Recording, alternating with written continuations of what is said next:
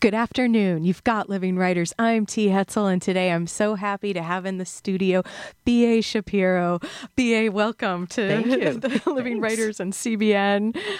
Thanks for coming. My pleasure. Coming on down. You're on book tour right now. I am. Actually, a massive book tour. This is one of the, it's almost unheard of in today's day and age, the book tour that you're on right now. It's especially unheard of if you're not John Grisham or J.K. Rowling. But I have a fabulous publisher, Algonquin Books, and they back up their writers. And a shout out to Michael McKenzie now Yes. for getting in touch and sending us the books so we can have He's my wonderful publicist. He's pretty great. Yeah, he's very cool. He's a cool guy. He's fun. And Algonquin is great out of Chapel Hill. Chapel Hill. They have offices in New York too, but they publish, like large publishers publish hundreds of books a month, and they publish 20 new titles a year.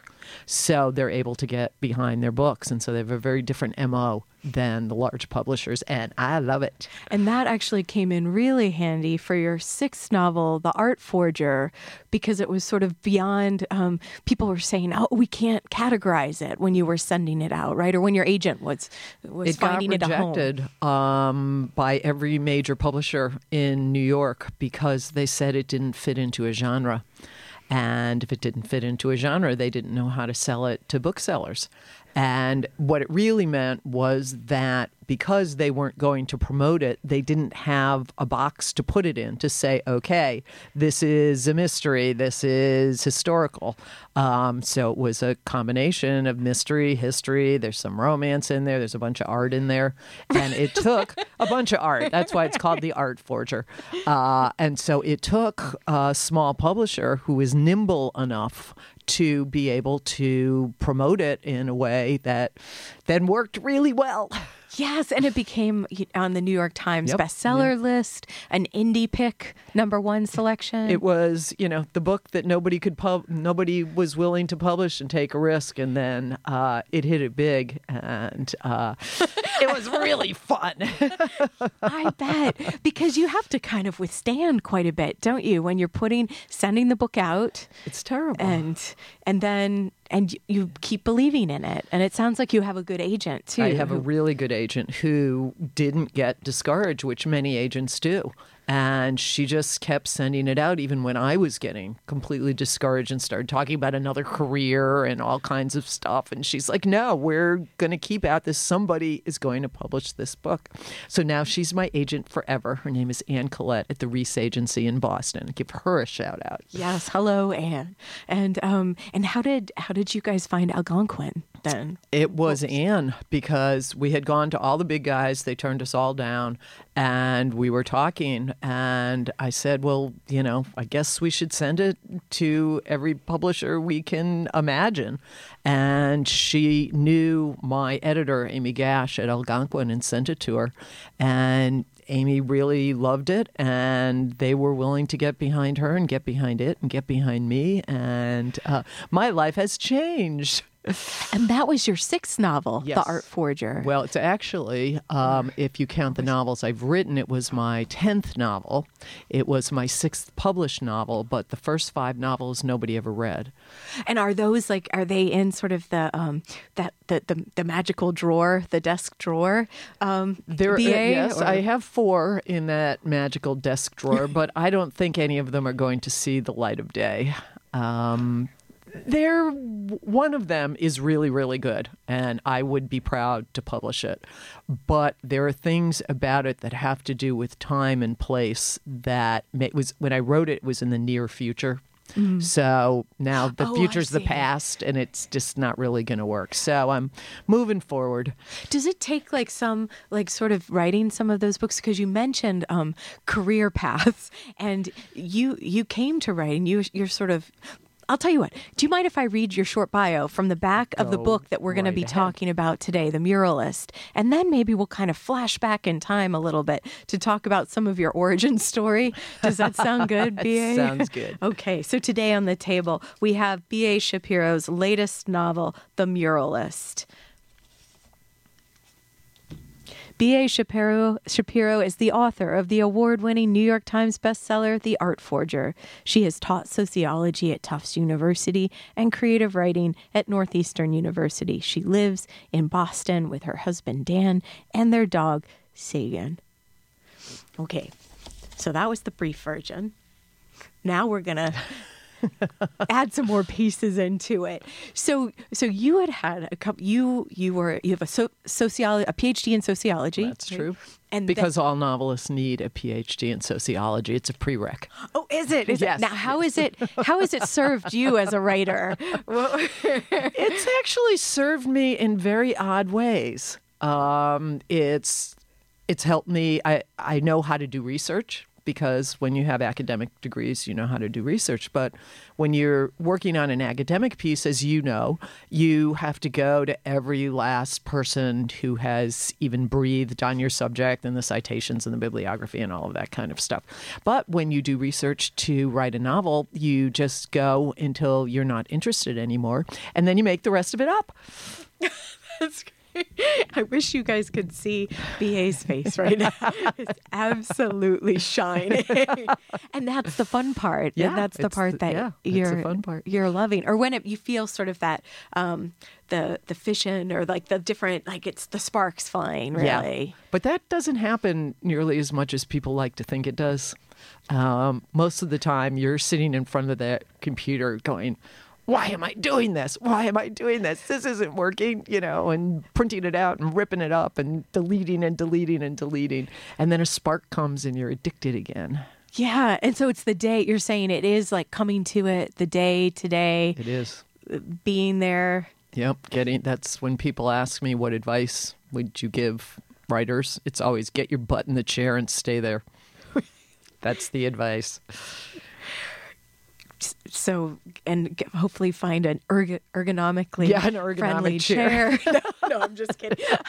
Like our fine specimens here in Prod A. It's always fun. We have a sight gag chair here, everyone, where it sort of drops when someone sits in it. Better to warn them, I suppose. But so B.A., you were saying that You've written 10 novels, if we're to, and several, most of them have been published now. But so what changed for you? When did you decide that you wanted to give fiction a try, novel writing?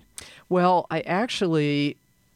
originally I was working as a sociologist, and I ran research projects on substance abuse, and then I started working as a systems analyst and statistician, and then I ran the Boston office of a software development company, and then I had 2 kids. And I was traveling all the time and working 80 hours a week, and I wasn't happy. And so I was having lunch with my mother one day, and I'm like, Mom, I don't know what to do, and I need to be Superwoman. If I'm not Superwoman, I don't know who I am. And she said, if you knew you had 1 year to live, what would you do?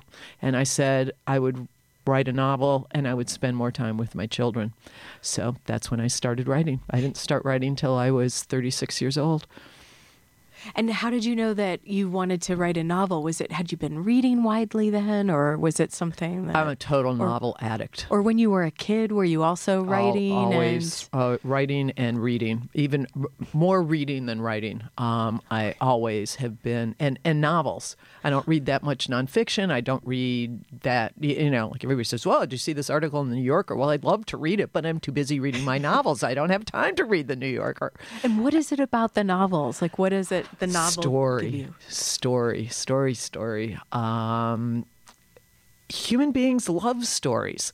I mean, you watch a little kid being read a book, we love them. And I've grown up with them. And I was telling this story today. When I was about 10 or 11, I read Gone with the Wind. I didn't know it was politically incorrect when I read it. It actually wasn't politically incorrect then, because nobody knew that. But anyway, I read it, finished it. Then I started on page 1 and went all the way to the end. And I said, I want to be a novelist. I want to be able to tell stories. This is all I want. But then I realized that you can't make a living as a novelist, which is the truth. So I became a sociologist instead, because you can make such a great living being a sociologist.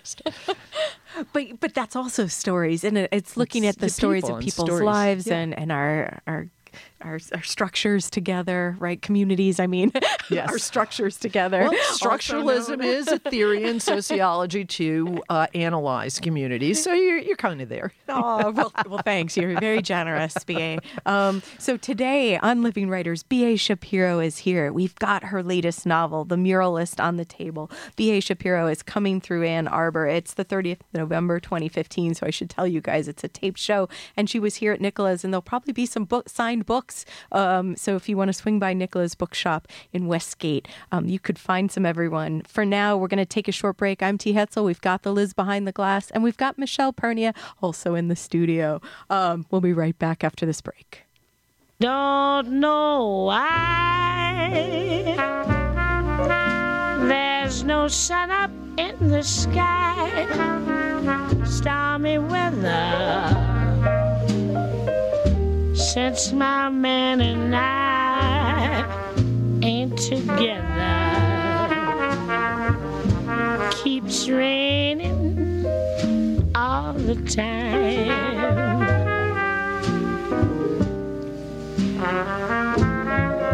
Life is bare, gloom and misery everywhere, stormy weather. Just can't get my poor self together. I'm weary all the time.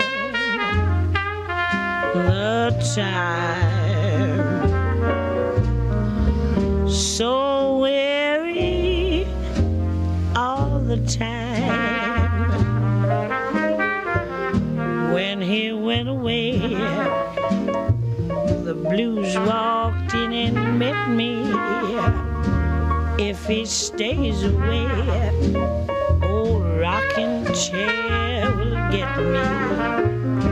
All I do is pray the Lord above will let me walk in the sun once more. Can't go on. Welcome back. Today on Living Writers, B.A. Shapiro is here. The novel is The Muralist. It's a beautiful looking book too, B.A. I know we can't beam this out across the interwebs, but Algonquin Books is this, they're the best. They've made a lovely book. I think it is important to talk about the publishing houses that are the independent publishing houses. Yep. So thanks. So we've sort of had a love fest for the first part of the show, so won't keep revisiting that, but I do think it's really important. So B.A., the music, you chose all the songs for today's show. Thanks for doing that. It's hard to even have them fade down, because they're brilliant. You chose them because they're of the time period that The Muralist partially takes place, because we move back and forward in time, 1939, 1940, and then also to the present, 2015. Could you tell us a little bit about... So most of the book takes place during the 1939-1940 period. And when I sat down to write this book, I knew I wanted to write about art. And I knew I wanted to write a book with the same elements as The Art Forger, so that it would have the art, it would have the history, it would have a mystery, it'd have a little bit of romance. And so I had to decide what historical moment I wanted to write about. Why was it important to you to stay also with the art? Like, what was it about I had that? Such a great time writing The Art Forger, and then people responded to it, and people just loved learning about art, and if they knew about it, they loved learning the extra pieces of it, and I was fascinated by it. And, they say that you should write what you know, but so The Muralist is actually my 11th book, and I ran out of what I know about 10 and a half ago. So I write what I want to learn about.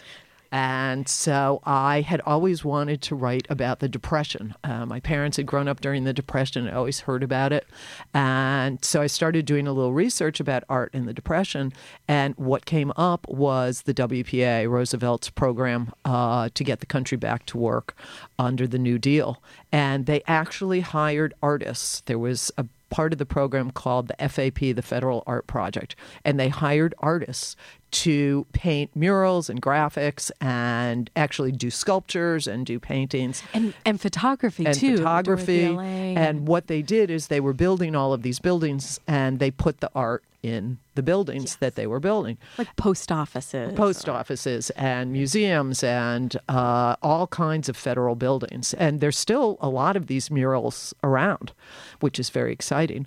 And then I started doing some research into the WPA and discovered that in New York City, so the WPA was all over the place, but in New York City, there were artists who at the time were young and unknown and just, kind of crazy and jumping in and out of each other's beds and getting drunk, smoking some pot. New York City. Yeah, New York City, 1939. Or anytime. Yeah, anytime, right? Still today, New York City. And who turned out to be very famous. Jackson Pollock, Mark Rothko, Lee Krasner, Hans Hofmann was there, Willem de Kooning was there, Gorky. I mean, there were just tons of these artists. And I thought, wow, I could write about the abstract expressionists. I could write about the Depression, and I can write about art and the WPA, and I can learn all about these things. And then I did some more research and found out that Eleanor Roosevelt, who is my favorite historical person ever. She's like the one I would want to have dinner with, living or dead, she's it.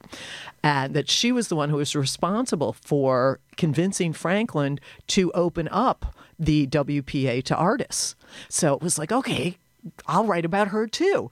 And I decided to keep all of these people so that they would be actual historical characters in the book. And then I would interweave my fictional characters through these characters as well as the time. So there was the Depression. It was right before World War II, so there was a lot of politics going on about whether we should get involved in the war, or we shouldn't get involved in the war, whether we should let refugees in who were running from Hitler. And there are striking similarities to much of this stuff today. So the moment in time, and there's fabulous music from that time, which a lot of it can come from the difficulties of that time. And it also is a moment that not that many people know about, right before World War II, at a time when, we think of World War II as the good war. But as late as 1940, something like 80% of the American people did not want to get involved in the war. And there were still, in New York City, you could walk past a restaurant and there would be a sign that said, no Negroes and no Jews. And people just accepted it. So there was a lot of anti-Semitism, a lot of racism that was going on there. And so I wanted to play with all of that stuff too. And how do you then, so it sounds like, so you start researching it. How do you decide, or how does your fictional character make her debut into your imagination? How did you meet her? How did you bring her into the story? Or to the history? Yeah. To make history. The novel. Yeah. Well, there are some writers that start out with a character, or they start out with a place, or they start out with a theme. And I like to start out with the story. And I do it by starting to do research about whatever this is. So based on the research and based on what I was interested in, the character had to have certain parameters. So she had to be an artist. She had to be working for the WPA.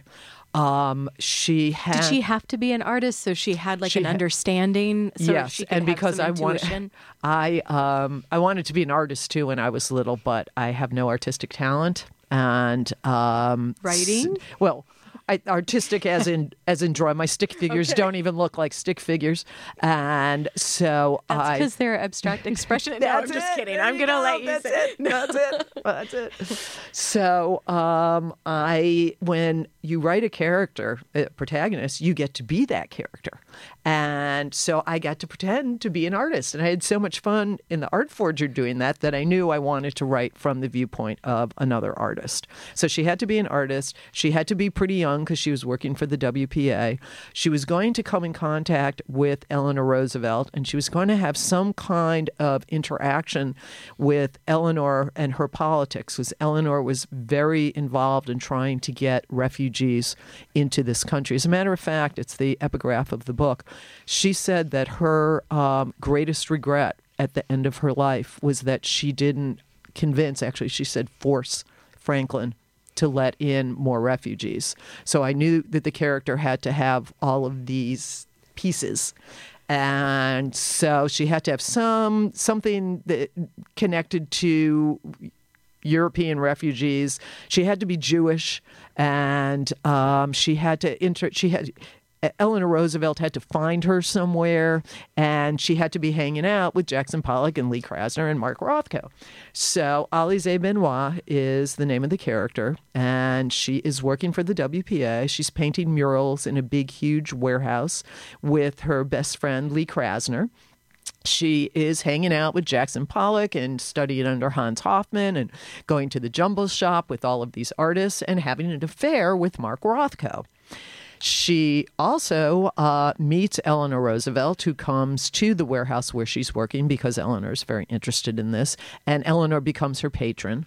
And Alizée receives a letter from her family in France, and they need to get out because the Germans have occupied France. And she enlists Eleanor Roosevelt in this. Eleanor tries to help her, and they fail. So Alizée takes some other route towards trying to get her family out, which may or may not be as legal and may or not be as great, but that's what she chooses to do. And then she mysteriously disappears. She's got a fortitude, doesn't she? Yes, she does. Well, this is her family. And this is her only family. Her parents had died in an accident when she was young. This is the family that raised her. And she had lost family before, and she was not going to lose family again. But she made some enemies, Eleanor Roosevelt's enemies, Charles Lindbergh, Joe Kennedy, and a man named Breckinridge Long, who is, when I read about him, he's such a bad guy, and nobody knows about him. So I was like, I'm going to get him. I'm going to get this guy. I'm going to let everybody know about Breckinridge Long.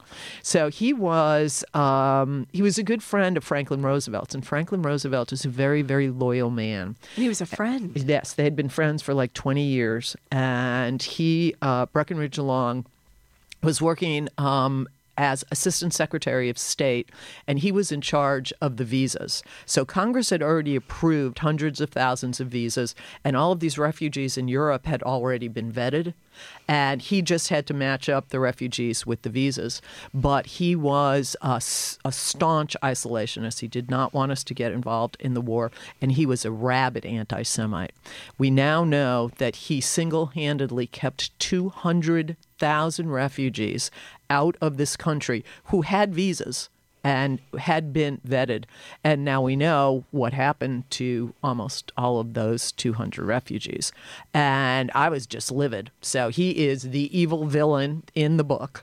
And then I found out that he stays. Franklin did not get rid of him despite Eleanor begging him. This is all true, begging him. And what Breckinridge Long did is he stayed in the State Department until the end of the war. Then he retired to a horse farm in Maryland, collected antiques, and then when he died in the late 50s, he had never apologized, never said he did anything wrong. But everybody who reads this book is going to know that he did. Held accountable. I think I saw that in your author's note, too. I think we're going to take a short break, and then we're going to come back. Maybe hear a little bit of The Muralist. If we'll see how it goes. You're listening to Living Writers. Today on the program, B.A. Shapiro is here. I'm T. Hetzel. We'll be right back.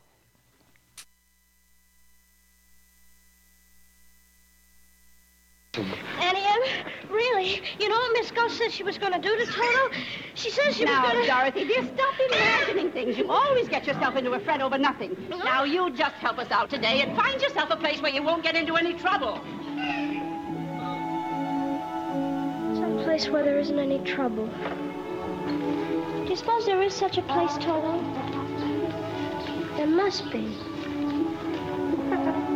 It's not a place you can get to by a boat or a train. It's far, far away. Behind the moon, beyond the rain. Somewhere over the rainbow, way up high, there's a land that I heard of once in a lullaby. Somewhere over the rainbow, skies are blue, and the dreams that you dare to dream really do come true. Someday I'll wish upon a star and wake up where the clouds are far behind me, where troubles melt like lemon drops away above the chimney tops. That's where you'll find me. Somewhere over the rainbow, bluebirds fly. Birds fly over the rainbow. Why then, oh, why can't I? You've got Living Writers. I'm T. Hetzel today. B.A. Shapiro is here in the studio. Her novel, The Muralist. Thanks again for picking the songs, B.A.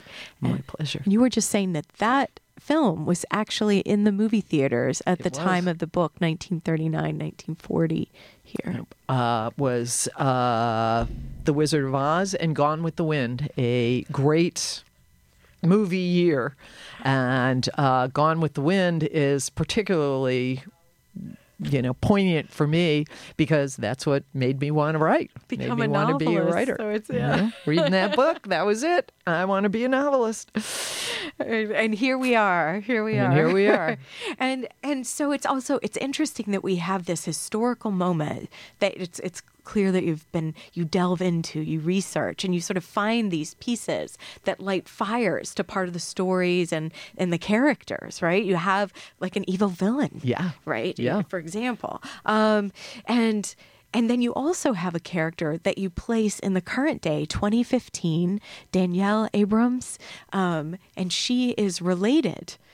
She's she's a Alize's grandniece? great niece. Great niece. Okay. So she's been hearing stories her whole life about this aunt who had worked for the WPA. It was rumored that she was hanging out with Jackson Pollock and Lee Krasner and Mark Rothko, and that she had a strong influence on them.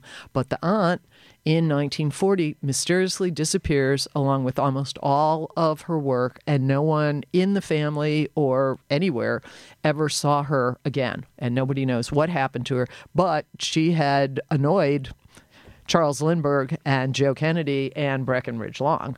So that felt sort of a bit ominous, Yeah. I think, when I was reading that. Yeah. So Danielle goes out to try to find out what happened to her aunt. So the two stories toggle back and forth, although, as I said, most of it takes place in the past. Until the end, they meet, and Danielle and the reader discover what happened to Alize. And, of course, Danielle discovers lots of other things about herself in the process of the book. And is this, and because I have not had a chance to read The Art Forger yet, is that also a technique that you used to have someone from the past? Like, is this moving back and forth in time something that's... Almost all of my books have some element of going back between the past and the present. The Art Forger was set mostly in the present. 90s? Like it was in the mostly 90s? it was actually 2000 12, I think.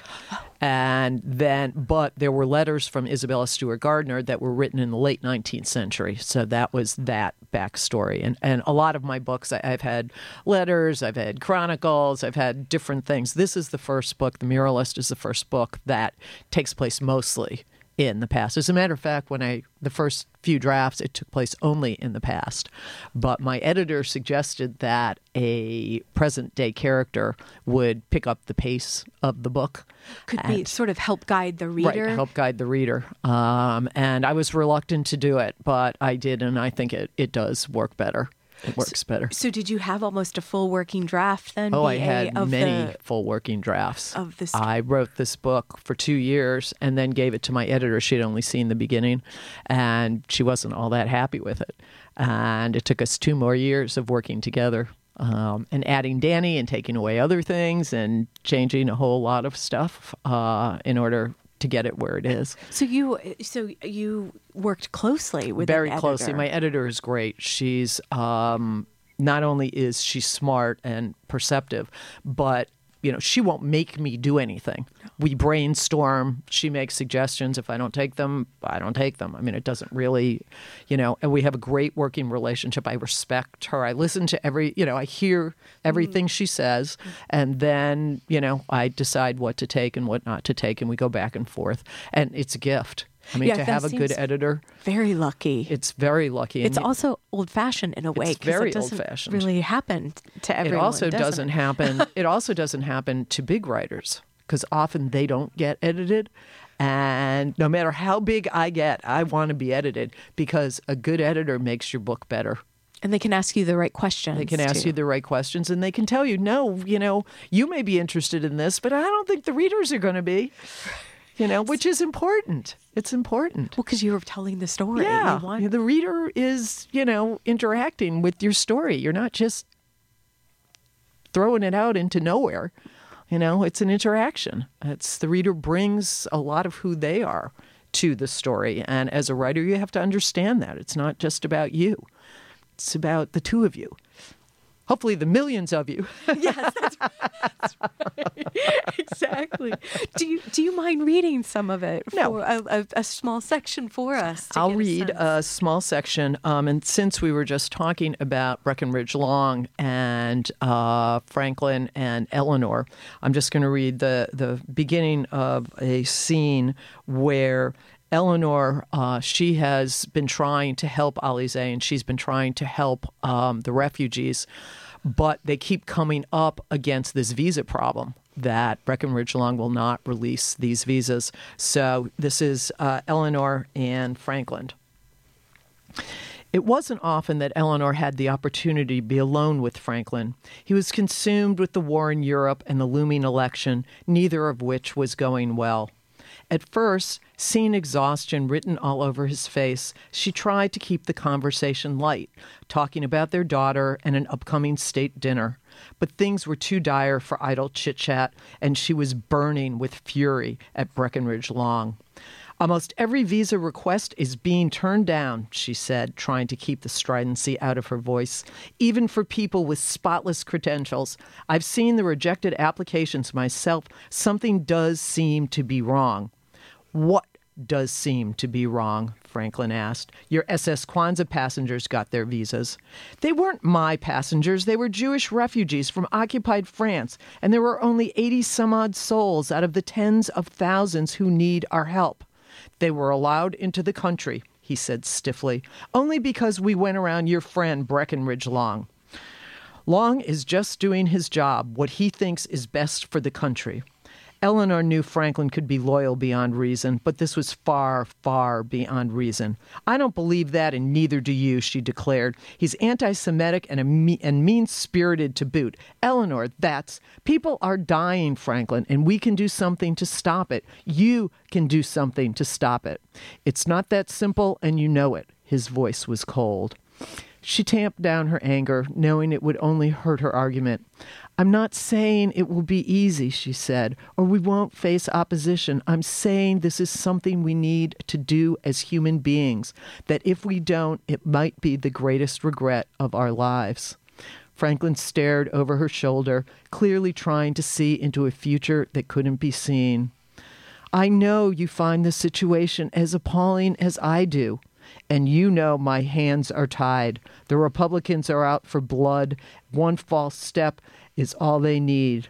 What do you think will happen to your refugees if Wendell Willkie becomes president? Thank you, B.A. And that's midway through the midway book. in the book, yeah. Midway through. Thank you.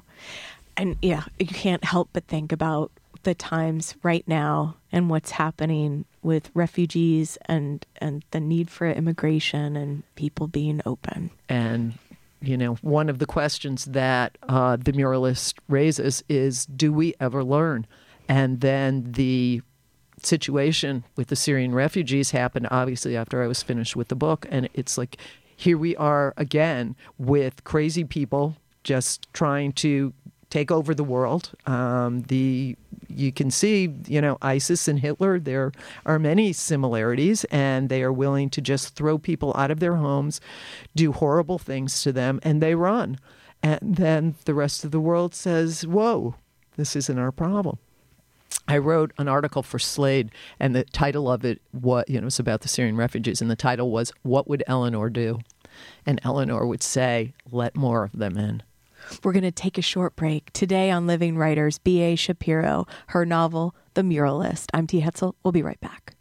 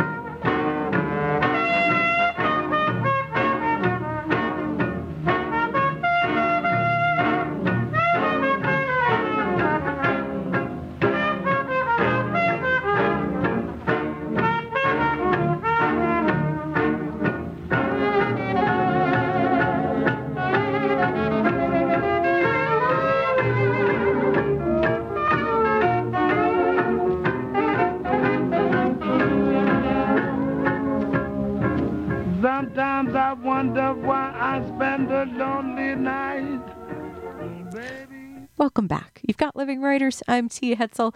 B.A. Shapiro is here in the studio. Her novel, The Muralist, which we just heard a short section from. You can get copies at Nicholas Books and probably any of your fine independent bookshops like Literati in town and all over. And online too, right? True. The Muralist is everywhere. Out with Algonquin Books. So BA, we've got a few more minutes together to talk. So you've got some. Let's talk about writing process, okay, if you don't mind. I don't. So, what are some of the ways that you generate material? Well, I have a kind of unusual way of working. I'm sure you've heard many novelists talk about how they start writing and then suddenly the character comes and gallops away with the story and they're just happy to follow along. I'm thinking you're gonna say that that's not the case. It's like, so I sit at the keyboard and my fingers are ready. And I wait, and nobody comes. I don't know, maybe I'm just too practical. They don't come. So I had to come up with a different way of writing novels. Back to that PhD thing, one of my areas of expertise is statistics. And so I use statistical methods to write novels. I bet you didn't know that every story follows a normal curve. Every plot, every subplot, every character arc, or at least it does in the Shapiro method of novel writing. And this normal curve can be broken into 4 major parts, which are the major plot points of each story, and then into 8 parts, and then into 16 parts, or into 32, depending on how complicated the story is. And so I do that with all of my plots. I use... How does that look visually? Well, do you map it out? I map it out. I actually use graph paper and come up with the normal curve, and then I divide it into its quadrants, and then I write the plot points on the curve. I also use spreadsheets to keep track of all of my characters. With the muralists, this was really important because I had the real people and the fictional people to make sure that they got places, that they were in the right place at the right time. I use bubble maps to chart the relationships between all of the different people, which shows me that somebody might have to be introduced earlier or later, or a connection needs to be made. I use scattergrams to assess the tension in every scene. Scattergrams. So it's again on graph paper, and I do dots to show exactly what the tension is. And if I see there's a few scenes and it's going like this, I know I got to throw something exciting. Which was like for everyone, it was a flat line sort of. That's right. This is radio. No one can see my hand. Right. If it's a flat line, then I know. But then I use a very, very sophisticated technique that I'm thinking neither UT nor your readers or your listeners are going to understand. But it is multicolored file cards. And what I do is I take all those plot points on that normal curve. And so I had one story for Eleanor Roosevelt. I take her plot points and I put each one on yellow file cards. Then I have the story for Danielle in the present. And I take all of her plot points and put them on purple file cards. Alize had many, many plot points, and she was on orange file cards. And then Mark Rothko had one, and this one, and that one. And then I put them all on the dining room table, and I move them around to try and figure out how the story might work. And it can take months to do this, which is really good because I don't like to cook, and this means I don't have to have dinner parties, and we can't eat, and we have to have takeout at the breakfast bar every night. But that's how I come up with the story, and that's how when you were asking before about how the fictional characters fit in with the historical characters, it's their stories are being molded this way around each other in this way. And then I make up another chart with all of these different plot points and pieces from the cards and start writing scenes. And so, but the card part, it sounds like can take, you said, a very long time. And also, it doesn't, it's not only once. I do multiple drafts. The Muralists, probably every page has been rewritten, 20, 25 times, not an exaggeration. So I go through iterations. Like, for example, when it was just historical, there was no Danny, but there was Henri. And then once Danny came in, she took over Henri's role. So Henri's cards had to go out and Danny's had to come in, but they didn't fit exactly the same way. So I had to do some other things. But you are always visually, like you're moving visually, yes. these artifacts, these cards exactly. that are physical parts of your work, and you're moving them to see the pieces. That it's like a different part of your brain. Mm-hmm. You're using it, and it really helps me. I'm very visual, and it really helps me. There's software that can do this, and I bought it and I tried to, but it's not the same. I actually like seeing the different colors and physically picking up the cards and moving this one here and moving that one there. And then when it gets more complicated, I actually put little different colored tags on the cards too, like where they may have been in the past, or so, or and like also their neighboring colors. Yeah, there's just you probably don't even want to know. Well, but it works. How did this system grow? Because is that something that was present for your first run through a novel? As you just it grew and built. It grew and grew. When I first started, I spent way too much time doing research before I started writing. Is that why some of your advice online is don't let the research become your Yes. procrastination. Yeah, because research is a great procrastination. Hey, I can't write anything about Eleanor Roosevelt until I read 3 more books about her. No, that's not true. Those are generally hefty books. too. Yeah, I've and they're seen the hefty Roosevelt books, and and they're interesting. Or like particularly with Eleanor Roosevelt. So this book only takes place in 1939 and 1940, and I'm reading about her, and I'm fascinated. And suddenly I'm in 1945, and I'm like, no, Barbara, no, you can't do that. You have to just stick with what is important for the book. Otherwise, you're years into it, and you throw most of it out. It's you do even when I stop, when I'm not interested, I still have way more than I'm ever going to use, because a novel's a story. It's not historical fiction is fiction. It's not history. You're not writing a history book. It's a story. And the research can bog down the story. And I don't want to do anything to bog down the story. So different historical novelists have different ways of doing this. Some stick only to the facts, some don't care at all. I'm kind of in the middle. But if a fact needs to be changed a little bit because the story demands it, I'll do it. And I have a note at the end of the book that says what's true and what isn't true. But everything about Breckinridge Long, every evil thing he did is true. Yeah, you didn't even have to exaggerate for that. Oh, no. Not necessary. Not necessary. So BA, is your next project going to have an art component? The next project, I decided I'm doing a trilogy of these non-genre books, or maybe I'm creating my own genre. So the next project, I have the first draft done because I wanted to get it done before the tour started, because I knew I couldn't write while I was going from one city to another city. But it, too, is about art and about history, and has a mystery in it, and has a little bit of romance.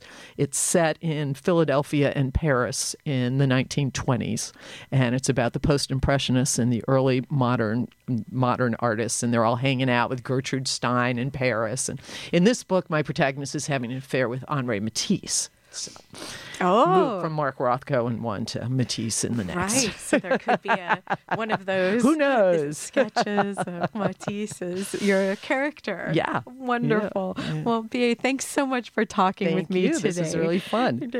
And you have many stops on your book tour many. ahead. So this week I will be in Ann Arbor, Minneapolis, Milwaukee, Chicago, Napersville, and Wichita. And going to your site, is yes, it BAShapirobooks.com has all of the details of the appearances. Upcoming appearances. As well as everything else you ever wanted to know about me and my book, in like way more than you ever wanted to know. And a great blog. So yeah, lots of stuff there. Lots of stuff. So thank you so much again. Thanks, T. Come back anytime where you're swinging through town, BA. We'll be happy to. Thanks to everyone for listening out there. I'm T. Hetzel. Until next time.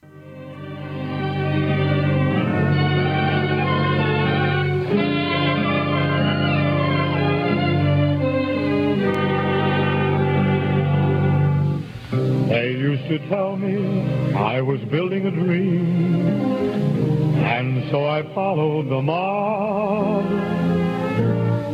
When there was earth to plow or guns to bear, I was always there, right on the job.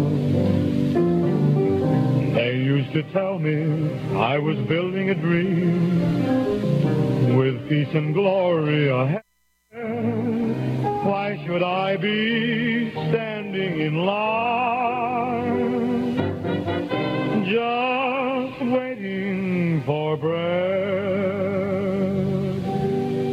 Once I built a railroad, I made it run, made it race against time. Once I built a railroad, now it's done.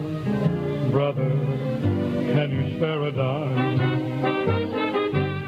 Once I built a tower up to the sun, brick and rivet and lime.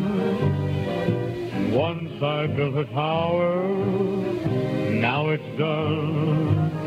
Brother, can you spare a dime?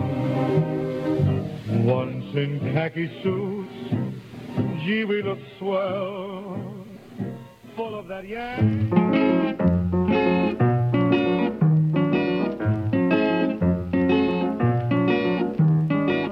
Here are you, here am I, no moon in view, star on high, but it's a lovely night to spoon. Let's pretend that there's a moon. Nights like this were made for love, regardless of the moon above. The time and place are opportune. Let's pretend that there's a moon. Poets like to tell about the spell of moonlight bliss, and they weave it into every rhyme. We don't need no moon above to tell us when to kiss. Why should we be wasting time? Here are we, here is love. Who cares if they don't know moon above? Let's make believe that this is the month of June. Oh, baby, let's pretend that there's a moon.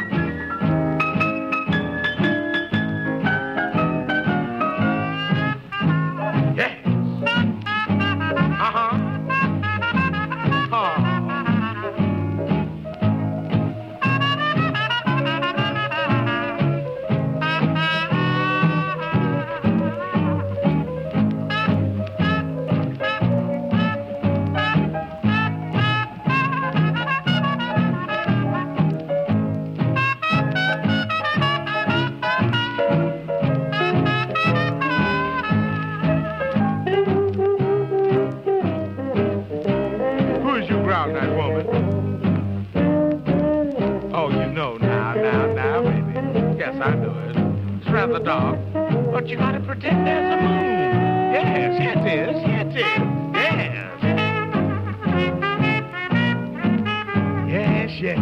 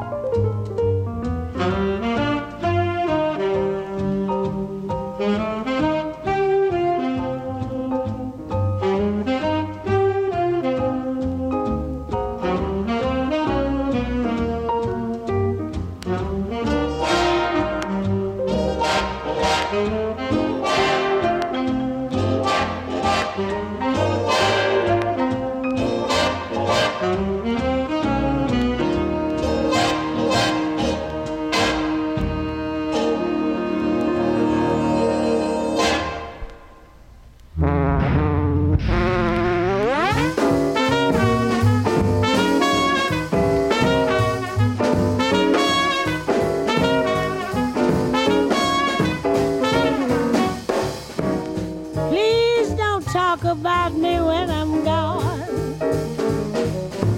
Though our friendship ceases from now on. And listen, if you can't say anything real nice, it's better not to talk at all. That's my advice. We're parting, you go your way, I'll go mine. It's best that we do. Here's a kiss, I hope that this brings lots of luck to you. Makes no difference how I carry on. Just don't you talk about me when I'm gone.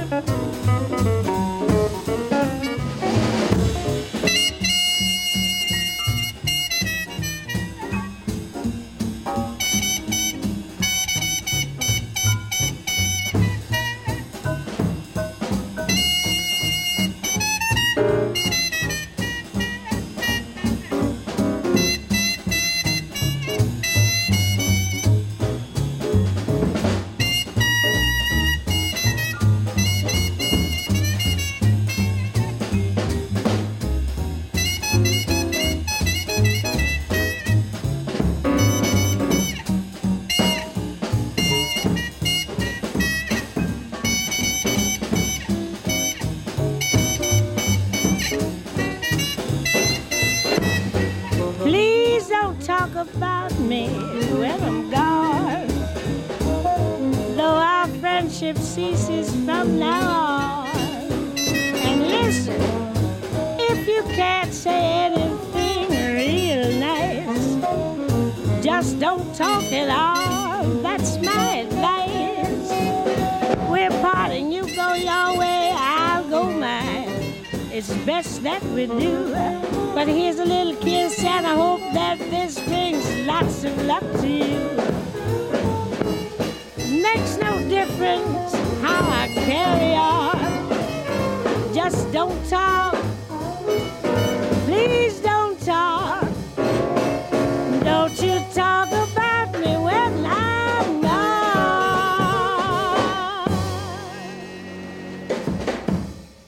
Well, my name is Ron Padgett, and I'm here to tell you just one thing, that you're listening to a radio station with your ears, and it's called WC.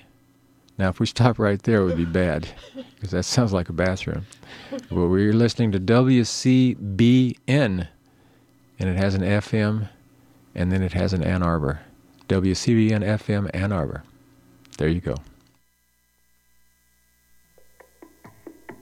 Here underway. So Aiden will kick off toward the left side. Chesson will receive at the 5-yard line. He's running toward his right now. He's got some blocks. He's got to see if he's going down the right sideline. He only has the kicker to beat. Chesson, the 40, the 30, the 20, the 10-5. Touchdown, Michigan. Off the kickoff. They don't need the offense. Call me on my cell phone. Late night when Dorensky skates in. Looking for room. Fire shot, he scores! Zach Werenski makes it 4-3. 3 goals in the third period for the Wolverines, and the 5-on-3 is taking advantage of it. And now Connor deflects it by his man. Connor across center ice. Kyle Connor up the left side. In on goal. He shoots and he scores.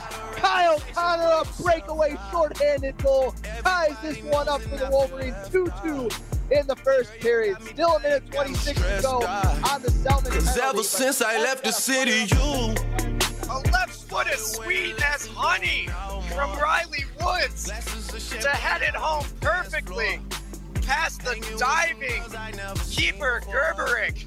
The Wolverines leaving the Niagara Purple Eagles stunned. late night when you need